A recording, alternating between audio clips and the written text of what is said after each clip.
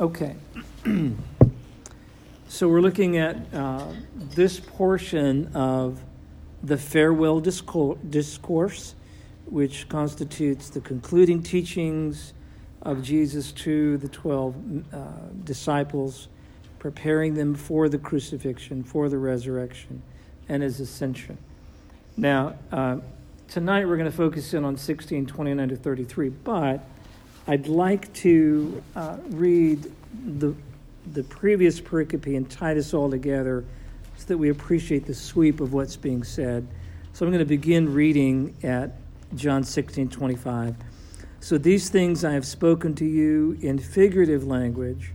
An hour is coming when I will no longer speak to you in figurative language, but will tell you plainly of the Father. In that day you will ask in my name, and I do not say to you that I will request of the Father on your behalf. For the Father himself loves you, because you have loved me, and have believed that I came forth from the Father. I came forth from the Father, and I have come into the world, and I am leaving the world again, and I am going to the Father. His disciples said, Lo, now you are speaking plainly, and are not using a figure of speech. Now we know you know all things and have no need for anyone to question you. By this we believe that you came from God. Jesus answered them, Do you now believe? Behold, an hour is coming and has already come for you to be scattered, each to his own home, and to leave me alone. And yet I am not alone, because the Father is with me. These things I have spoken to you, so that in me you may have peace. In the world you have tribulation, but take courage, I have overcome the world. All right, so let's develop this and begin reading at 29. So the disciples say, Lo, now you're speaking plainly and are not using a figure of speech, and we now know that you know all things and have no need for anyone to question you. And that little peculiar phrase refers to the idea that he teaches so clearly nobody has to go, huh? What did you mean by that? He speaks so plainly. No one needs to ask you anything to verify if you really do know the way of God, for example. And by this we believe that you came from God. Okay?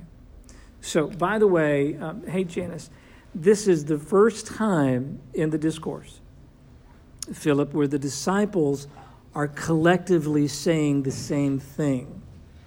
This was the first time that they're all agreeing on a given conclusion. Periodically, this one speaks, Peter speaks, John may speak, or something to that nature. But here, it's the collective response of the whole group of the disciples. It's like they're going, hey, aha, Dave, we get it. I now believe, or we now believe rather, that you came from God. Okay? They've at least attained some level of insight, of appreciation. Now notice, let's look at a little Greek, and this is kind of interesting. You know, for the most part, quite frankly, you really don't need to know a lot of Greek to even be scholarly. You don't. English is just fine. Did you know that? English is a great language. And the team of scholars that have translated the Greek manuscripts into the New American Standard, which is one of the best, I'm telling you, it's phenomenal.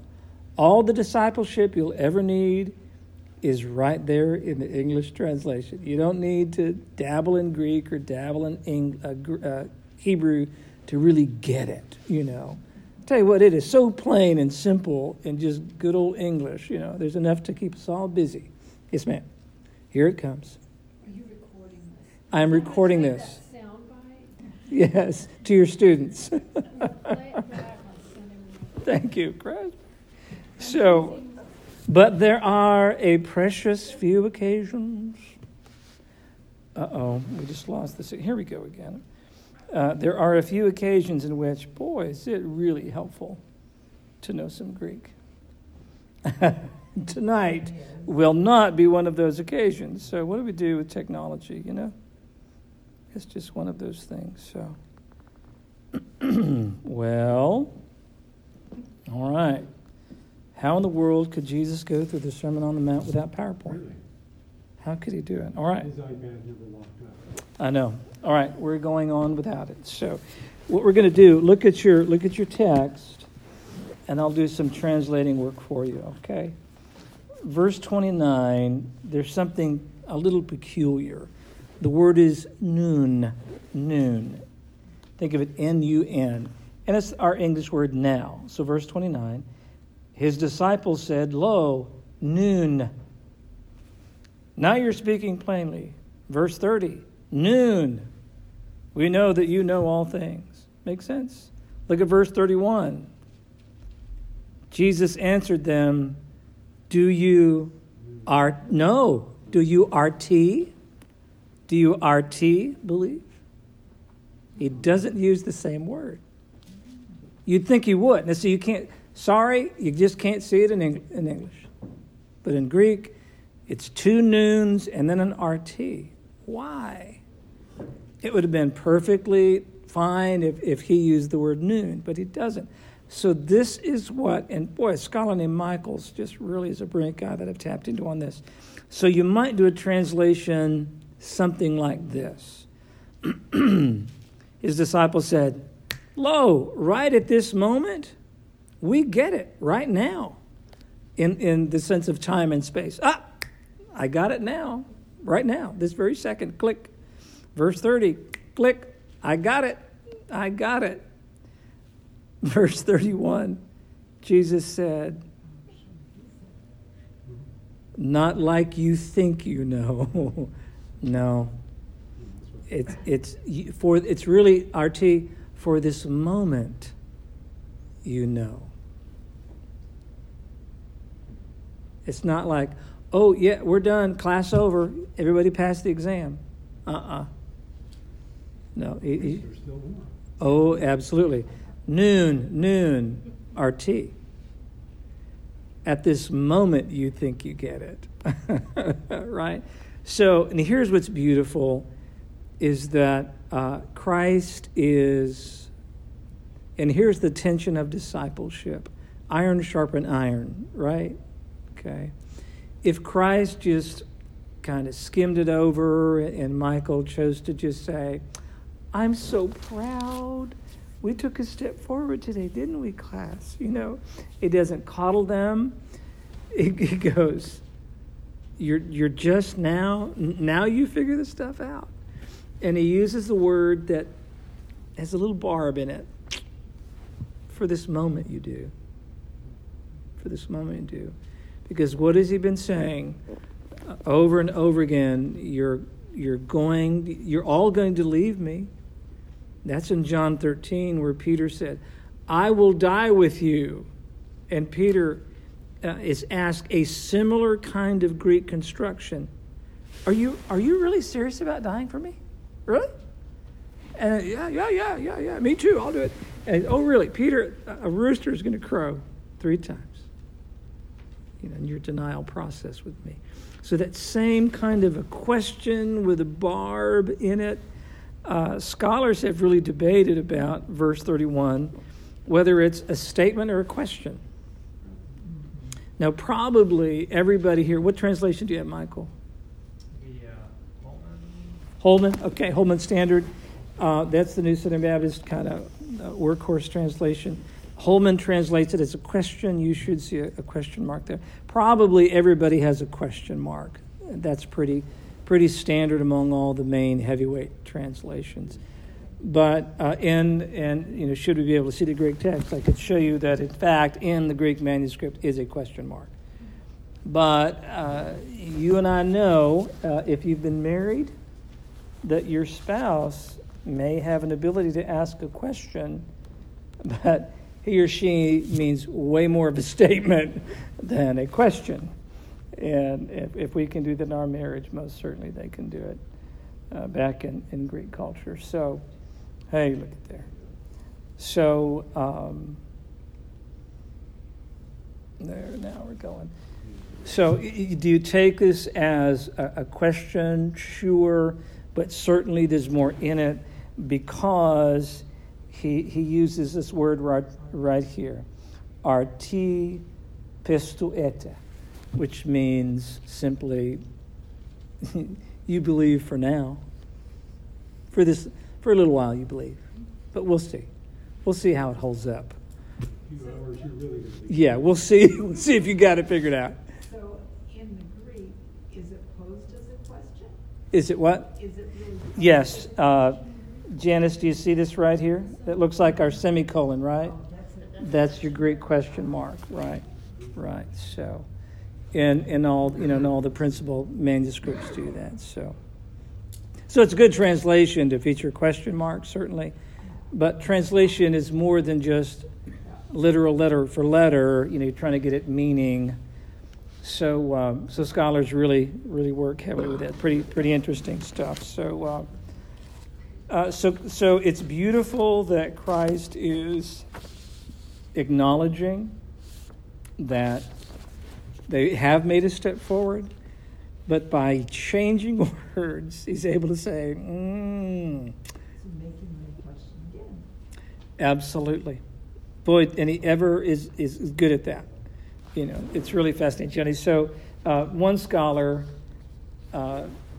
made this statement that I think is really fascinating. When you compare this confession, we now believe that you've come from God. Okay, you and I sit here tonight and go like, oh, that's sweet. They finally got it, right? But think about it. Do you know anybody else that said that in John's gospel? Okay, we get it. You came from God. Anybody else ring a bell? Can you think of one, Michelle? He was so afraid to be seen with Jesus, he came at night. Old Nicodemus, right? And basically, his confession constituted, we know that you're a teacher come from God. Okay. Now, is that really theologically meaty? Not necessarily. Did Dave and Joni come from God to Christ Church to help me out? Of course they did. Did God send them? Yes. Are they sent from God? Yes. Are they teachers? Yes. So if I said, Dave and Joni, I know that you're teachers and caregivers who come from God. Am I telling the truth? Quite frankly, I am. So But he wasn't acknowledging miraculous birth. Not necessarily. He doesn't even understand this whole birth process. And now remember, this is one of the leading teachers of all Israel, and he is really struggling trying to figure this thing out, and says, what do you mean? You can get back inside mom's womb? So this fellow's really confused, right? So we can't put a whole lot of stock in Nicodemus and his great theological confession. You know why? Because it's not so great. It's really not. And really the disciples are saying something rather similar to just what Nick said. Not that theologically meaty. In chapter 6, what does Peter say? Remember, if you look in chapter 6 in John's Gospel, Christ is talking to the Jews, and more are leaving him. It's like the church is getting smaller, and people are running out the door. They can't stand this. Youth group's getting smaller and smaller. They're mad at the guy. And finally, Jesus turns to the disciples and says, you guys going to leave too? You going to quit following me? And then Peter makes a confession. We have come to believe that you are the Christ and that you have the words of eternal life. And that's a whole lot more meatier in John 6 than what they're saying here. Or even Martha's confession in John 11. Makes sense. So we don't need to be too impressed that these 12 men have finally figured out some really deep, profound truth. For example, in 29 and 30, do you see any Christological titles? Do you see any Christological titles? Like you are the Christ or Jesus the Christ. Do you see titles like Son of God? No, just we believe you came from God. That's pretty much it.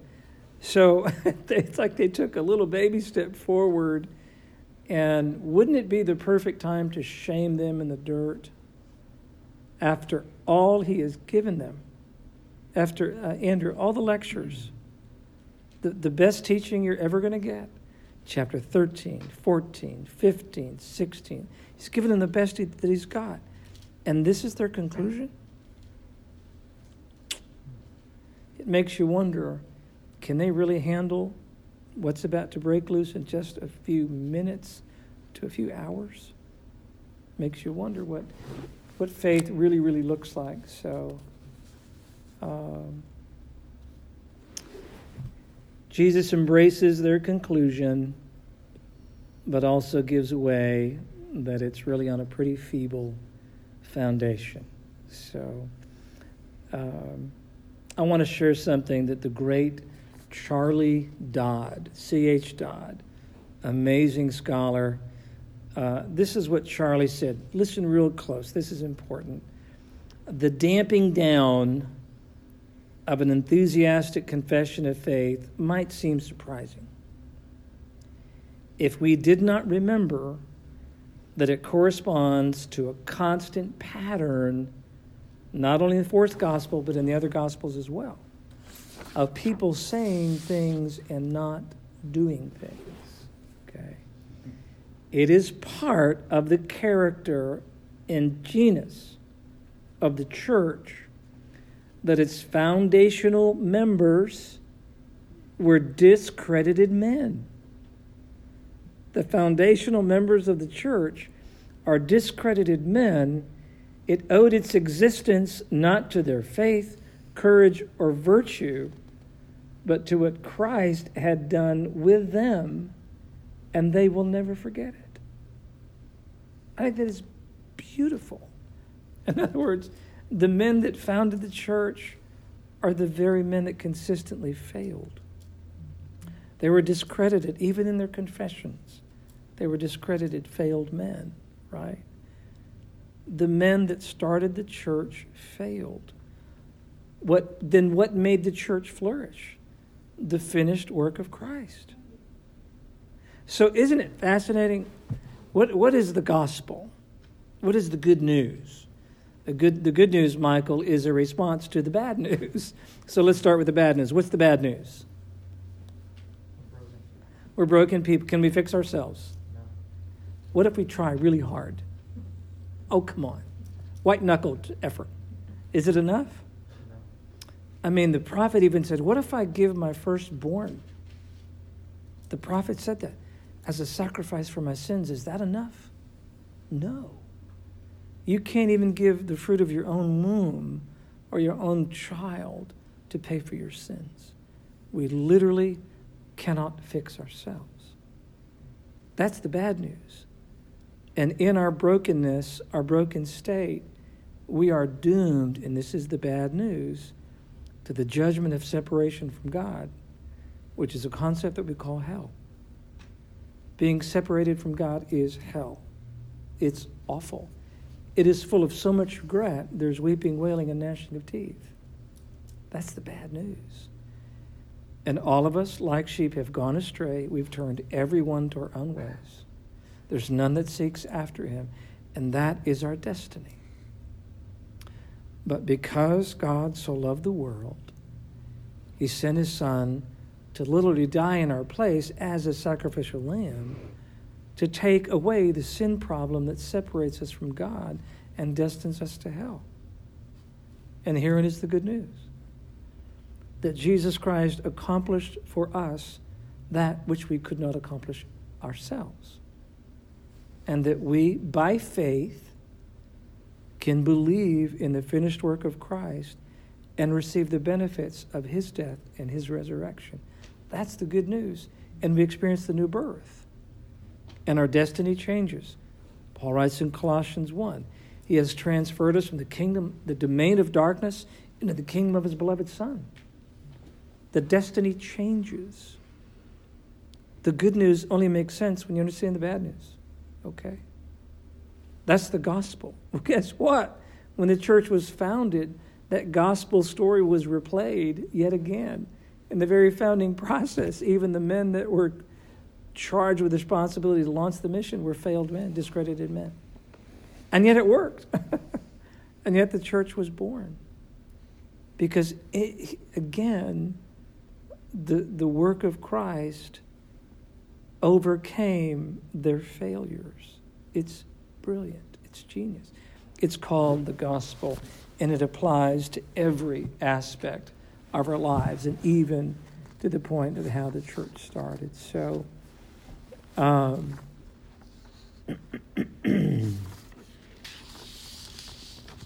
let's look at verse 32. Behold, an hour is coming and has already come for you to be scattered, each to his own home, and to leave me alone. This is the fulfillment of Zechariah 13:7. Well, I will strike down the shepherd, and the sheep will be scattered. Okay. So you're going to leave me alone, guys. You know, remember a few chapters ago, Peter, you pledged loyalty to the death. Loyalty to death. Hear, hear, they all agreed. We'll all die with you. And yet, you're going to be scattered. You're going to leave me alone. And then Jesus makes this fascinating, Dave, an autobiographical statement. And yet I'm not alone, because the Father's with me. All right, now, this is a precursor of what's to come on Sunday morning. Okay? What is self-esteem?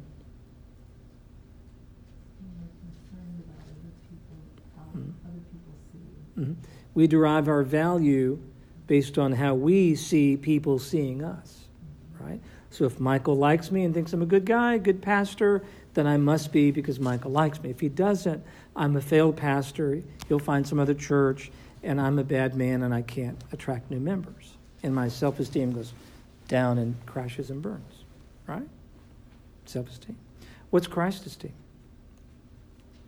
It is seeing ourselves, valuing ourselves exactly as he, Jesus, saw himself and valued himself. Okay? You getting it, Belinda? So check out that statement. Is Jesus going to be alone? No. Why? Because he is in the Father. But all the disciples leave him. Doesn't matter. Ah, there you go. That's called faith right there. Thank you, Terry. It's called faith. Yeah. So there's the whole point. Because Christ has esteem, Carla, even though he's rejected by every person important to him, every relationship has failed. Every single relationship has failed. Because his esteem is based on God the Father and not on 12 fickle men, he is able to say, though all humans forsake me, I cannot be left alone and truly abandoned because the Father is with me. So, how does he value, I mean, he's saying he does, but why is he valuing men that are failures and are going to fail? Thank you. Jump in. Answer the question. Why would Jesus intentionally value failures and treat them as though they have worth?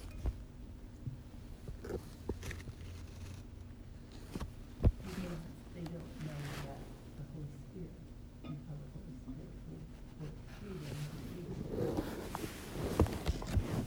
Do you think Jesus sees something they don't see? Isn't that the gospel? Yes. Ooh, what a word, Joni. Hope. By the way, regarding what I do, when I get a client that loses hope, this is bad. That's like we're moving toward worst case kind of scenarios when you've lost all hope. That's bad. So, what if Jesus saw the end product? What if we were created for good works in Christ Jesus that were created and planned out before the foundation of the world? And what if God the Father knew exactly what Philip Deer was going to become and the great works Philip was going to do at the age of 45? And if Philip was introduced to those ideas, now he'd go, there's no way. Nope, not me. Nope. And he might put his foot squarely in his mouth. at his age now. But God knows something about Philip, that at 45 he's going to become an amazing man of faith and do something to advance the kingdom, and everyone will be in awe. What do you do with somebody like David, whose best days were, he hit the 40s and it was all downhill from there. He does not end up with anybody that we admire and want to be like. He's a cautionary tale. So you can't just project it as this future arrow that's always headed up on the graph. Can we? What is David's end game? Well, he charges his son to do wicked things. Mm-hmm. Mm-hmm. It's cold, can't get warm. Mm-hmm. Yeah. Nobody wants to be with him, so they have to buy him a wife to just come be with him. Yeah. Proximity. Warm him up. Yeah. Yeah. Then the revenge, the assassin assignments on his deathbed. Yeah. Sure. Sure. And yet he's known as what? Exactly. Well, you can say that if you're God operating outside of time, and you can just say, well, I'm going to aim for like when he was 35. Yeah. So the question perhaps could be twisted a bit, Andrea, and into this way: is God able to work with us and in us in spite of our failures? Is it not a tendency? It certainly is in me. And we'll just get a little personal here. When you're in seminary, do you know some of the big stuff that they push? That there are certain sins that permanently disqualify you from ministry. You can imagine what they would be. I guess murder would be one of them, right? Okay, go downhill from there, right? But there are certain behaviors a pastor can do that disqualify him from ministry. Is that fair? This is an open question. Is that fair? Only if you want to operate in the practical realm. Okay. But what if there's full repentance? Is there hope for restoration? Maybe. Depends on what he did. In God's eyes, man. There you go. You've got two spheres. Sure, that's good, David. The stumbling block. Sure, yeah, absolutely, yeah. What about the average guy in the pew? Are there certain sins that disqualify him from use in the kingdom of God? Any real difference? Probably not, right? The same sins that a pastor is accountable for as the average blue-collar Joe is accountable for. Really not that different. Janice? This is kind of the point of Christ esteem. Mm-hmm. If you look at the disciples, not with Christ esteem, we go, you're failures. Mm-hmm. But Christ sees beyond that. Mm-hmm. So we assign failure as men, and we fail at that. Mm-hmm. And we call many things failures. But Yeah. So isn't that what Christ esteem does? Is we understand Yes. the bigger picture of the whole Yes, thing? I think you're getting at it. So the question is making a mistake a life sentence? Is it a felony? Thank goodness it's not. I mean, Right. Or we're all in trouble, right? we're all in trouble. Every one of us is in trouble. So Andrew's right. There are horrific consequences to little sins and big ones. Sure. Yeah, you end up cold because none of your many wives want to hang out with you. Yeah. and a variety of other ways that David blew it. But the bigger picture is really the story of grace.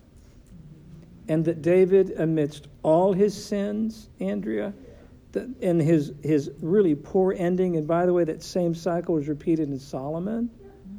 The first 20 years, fantastic, took Israel to its zenith, and then the last 20 took a nosedive. Very similar. You know, it's like the last thing that we hear about Peter in the book of Acts is that Paul has to have a confrontation with him because he's become a hypocrite. And now we just don't hear any more about him. That's Yeah. Barnabas and Paul having a knockdown drag over at a kid named John Mark who was afraid and got homesick on a mission trip. And Paul it looks like he's being a rear end about the whole process. So yeah. And yet God can work through all of those things. God does see the bigger picture, Janice, you're right. And in spite of our human whether it's foibles in the softer sense of our little odd, peculiar things that we do, or flat out meanness. And when we are wicked and evil people, God still can work through those things. Isn't the genealogy of Christ Full of scandal. Hello. Full of That's a scandal. perfect example of that, really. Yes. Absolutely. Grace is all through that genealogy in Matthew's gospel. Absolutely. So, he who knew no sin became sin for us that we might become the righteousness of God in him. Makes sense. God can work through that. All right. So the gospel is clearly presented even in how this thing is starting, and with discredited and flawed men. And Andrea, I see grace. I see grace. And I see something genius as we're getting inside. If we're doing attunement and we're getting inside Christ's head and kind of looking through his eyes, all 12 of you kids in the youth group, you're making your big pledges at the end of camp. But I'm telling you, on the bus ride home, you're going to forsake me, and it's just an hour away. And you're going to leave me alone, but you can't abandon me because the Father is with me. All right. Now, some scholars, Michael, see a contradiction here in John's Gospel. Because what is the confession, the great cry of abandonment in Matthew and Mark? What does it say? My God, Johnny, why have you forsaken me? Guess. What's that? Right, it's quoting from the psalmist. But what's interesting is the cry of dereliction, the cry of abandonment. Is that found in John's Gospel? I'm going to make you look. First one that answers the question wins. Well, John had left, so he didn't hear it somehow. Boy, you can't sneak one. For those listening online, what's that? He left, but he came back. He felt really bad about it, and he came back. Somebody had to ask Mary what he said. So, does John's Gospel include the cry of abandonment? No. In fact, what is fascinating from beginning to end, John's Gospel presents the relationship between Jesus and God the Father with such intimacy that to get one is to get the other. And that intimacy includes the crucifixion. That God is still with me. The disciples have been with Jesus for 3 years. Correct. They've seen all the miracles. All the miracles. Peter walked on water. Yeah. The whole shoot match in an hour before he's going to be arrested and hauled away. They say, now I get it? Now? I had the same thoughts. Yeah. But they didn't, really. No, they didn't. Which I understand. Sure. You know, So I had a delightful conversation recently with a client. Some of my clients battle addictions on various levels, from some pretty heavy-duty stuff to, me, my Cheeto addiction. And so there's two levels of temptation. And we're going to keep it just really simple for the point. One level is temptation that happens when you're at a homeostatic state. What is homeostasis? What is that, Michael? You guys know? What's homeostasis? What's that? Is the same, so same level. It's at rest. It means you're at rest, your body. All systems are running. Like, we're basically in a homeostatic state right now. We're running at an optimal rest and digest state right now. Okay, so you have a homeostatic state, and then you have a state of distress, a threat response state. Okay, temptations at those two levels are very, very different. Okay, for example, at the homeostatic state, you might experience temptation like, well, I really feel tempted to view pornography. I'm tempted to do that. You're calm, you feel safe, you feel very secure, and you think, I can lock the door and I can goof around online and satisfy my lust for a variety of things, or go to the closet, shut the door, and eat a bag of Cheetos. And hope the grandkids don't find out. Whatever your homeostatic addictions are. And we feel like we can get away with lust like that because we feel very, very safe. Okay, and it's kind of innocuous. We think it's not hurting anybody but just ourselves. And there's a whole other Bible study about how sin damages not just you but everybody. And we get all that. But there's another level of temptation that goes way up the scale, and that's when you're in a threat response. For example, let's make this really ridiculous illustration. We all go to Iran on a big mission trip. Now, our cover is that we're going to do ESL. We're going to do ESL, English as a second language, and we're all sorted out and ready to go, but we all manage to have Bibles in our luggage. Okay? Well, we land in Iran, we go through the security checkpoints, they snoop through everything, they don't say much, we get to the hotel, we're cruising along, we have some meetings to teach English, all is well, but on the last night, every one of us has an agent that comes and knocks on the door. We are arrested. We're taken to jails for interrogation. We're all slapped around a bit. Even the ladies get popped around, have a little bruising, roughed around with the guys. We're left for hours. Some of us have to soil our pants because we can't hold our bladders any longer. And it's really, really humiliating. Do you think we're getting into a stress response at this point? Think we're getting stressed out? Oh, yeah. We're getting real lonely. We're getting real scared. In fact, some of us are crying a lot because all we can think about is going home. And we hear all these stories, and now we're in Iran, and we're in a jail. And so some other people come in. You can hear all this talking in the background, and you're wondering, and they won't let us talk to each other, which really makes it scary. And all of a sudden, a cleric comes in and says, so, I'll tell you what, we have something. If you will sign here, we'll let you go on. Is that okay? You want to go on? Yes.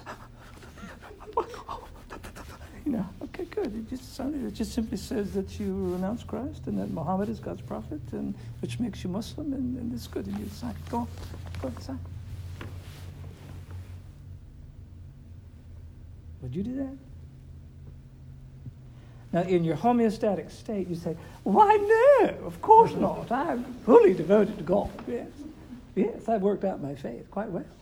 Okay. You're sitting in your own urine. You've been slapped around a little bit. Up for about 36 hours. You've been crying a lot. You're scared. You're hungry. Oh, they know what they're doing, by the way. Denying you food, water, weaken you. Now we're talking about temptation at a whole new level. And I bring that up because in Hebrews it says he was tempted in all things in which he suffered and did not sin. So he was tempted not only in a homeostatic state, and all those gorgeous Palestinians around with the camels and all that stuff, right? That was a joke. I don't guess it was so funny. I don't think Palestinian women and camels are pretty. Maybe not a big deal, right? Maybe Mary Magdalene was beautiful. There's some Gnostic Gospels that try to make a big threat that Jesus and Mary had a thing going on. Yeah. So maybe he knew some homeostatic temptation. Maybe he did. Okay. But we do know that he was tempted at the highest level under threat response. And he didn't sin. Makes sense? Okay. So I think we probably need to be graceful people that God can use, discredited, blubbering fools like Chris Perry, right? And he can use me, can use you, in spite of ourselves. And that makes sense, Janice, when Chris Perry chooses to see and value himself the way Jesus saw and valued himself. If you take that away from me, do you know who I become? A failure. A ne'er-do-well, can't quite do the big thing for God kind of guy. Right? So from an autobiographical standpoint, Jesus Christ is revealing something brilliant, that even though all of you forsake me and you break all your promises of loyalty, it's okay. It's okay. Because I'm really not alone. My Father's with me. Now, look how he ties it off, the last verse in the pericope. These things I have spoken to you so that in me you may have peace. In the world you have tribulation. So get those two spheres. In me you have peace. In the world you have tribulation. Okay? A homeostatic state, a state of distress. But take courage, I've overcome the world. So the very same peace, Carla, that Christ has, that let him have sanity, attachment, proximity, security, healthy identity formation, all the cool stuff that makes up who we are, he could have that alone with the Father. A sustainable faith, even when alone, as opposed to a parasitic or a codependent kind of thing. This is genius. And he's saying that if you'll attach to this, if you'll get this, you can have peace even when you're facing tribulation. 14:27, peace I leave with you, peace I give to you, not as the world gives do I give to you. Do not let your heart be troubled. Do not let it be fearful. All right, you're the gifted body of Christ. We went deep with it. How do we pull this out of the first century world into our world today and make sense of it so that we can be people with a deep and mature faith and not a feeble, elementary-ish kind of schoolboy, schoolgirl kind of faith here? Well, if he never sinned, did he know the end? Did he know the end result as God and as man? I mean, he was man and he was God. And he was tempted in everything, but he never sinned. Mm-hmm. So when he was being tempted, did he know what the end result was going to be? I think so. I think so. That And that, might help you. oh, well, genius, Carla. You're quoting scripture. Well, I mean, that would help you not give in. Well, there you go. And so try to tie all this together with what Carla just said in Hebrews 12. Therefore, since we have so great a cloud of witnesses surrounding us, let us lay aside every encumbrance and the sin that so easily entangles us, and let us run with endurance the race that's set before us. This is what Carla was saying, fixing our eyes on Jesus, the author and perfecter of faith, our faith, who for the joy set before him, I think he saw the end game. The joy set before him, he endured the cross. Why? Because joy was set before him. Despised the shame. Why? Because joy was set before him. He endured the cross and has sat down now at the right hand of the throne of God. Consider him who has endured such hostility by sinners against himself, so that you will not grow weary and lose heart. I think you're right. Just reflecting on what he did for us can give us strength. Someone else, why does this matter? It's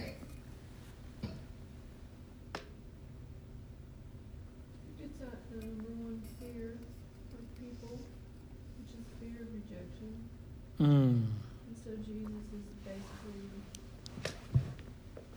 giving them complete assurance that he's not going to reject them. Knowing they're failed people. Knowing himself, Yeah. Yeah. these particular people I'm not going to reject you. Yeah. Have you ever been around someone and with childlike heart, they lie right through their teeth to you?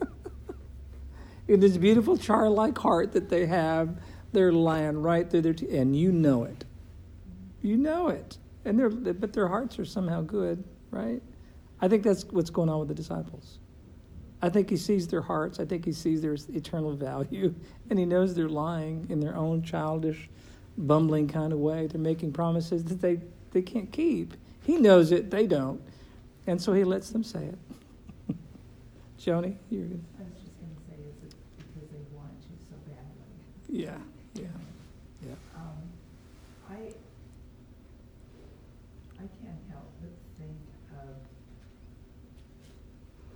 us being in that role of trying to help others understand, the crisis esteem, self-esteem, and whatnot. And they want to get it, but don't, because they keep doing what they always do. So we have to show the same kind of grace that Christ shows us. Joni, you just defined functionally discipleship. Treat others the way you want to be treated. There you go. Because we have those kind of people, like the disciples, all around us. All the time. So it's- All the time. Yeah. And if you have self-esteem, they will ruin your day. Right? But if you have Christ esteem, they represent objects of the grace and love of God. So, life-changing. Can I pray? Father, I'm beyond words right now. I just want to say thank you. Thank you for grace and for the good news that came after all the bad news. In Jesus' name, amen.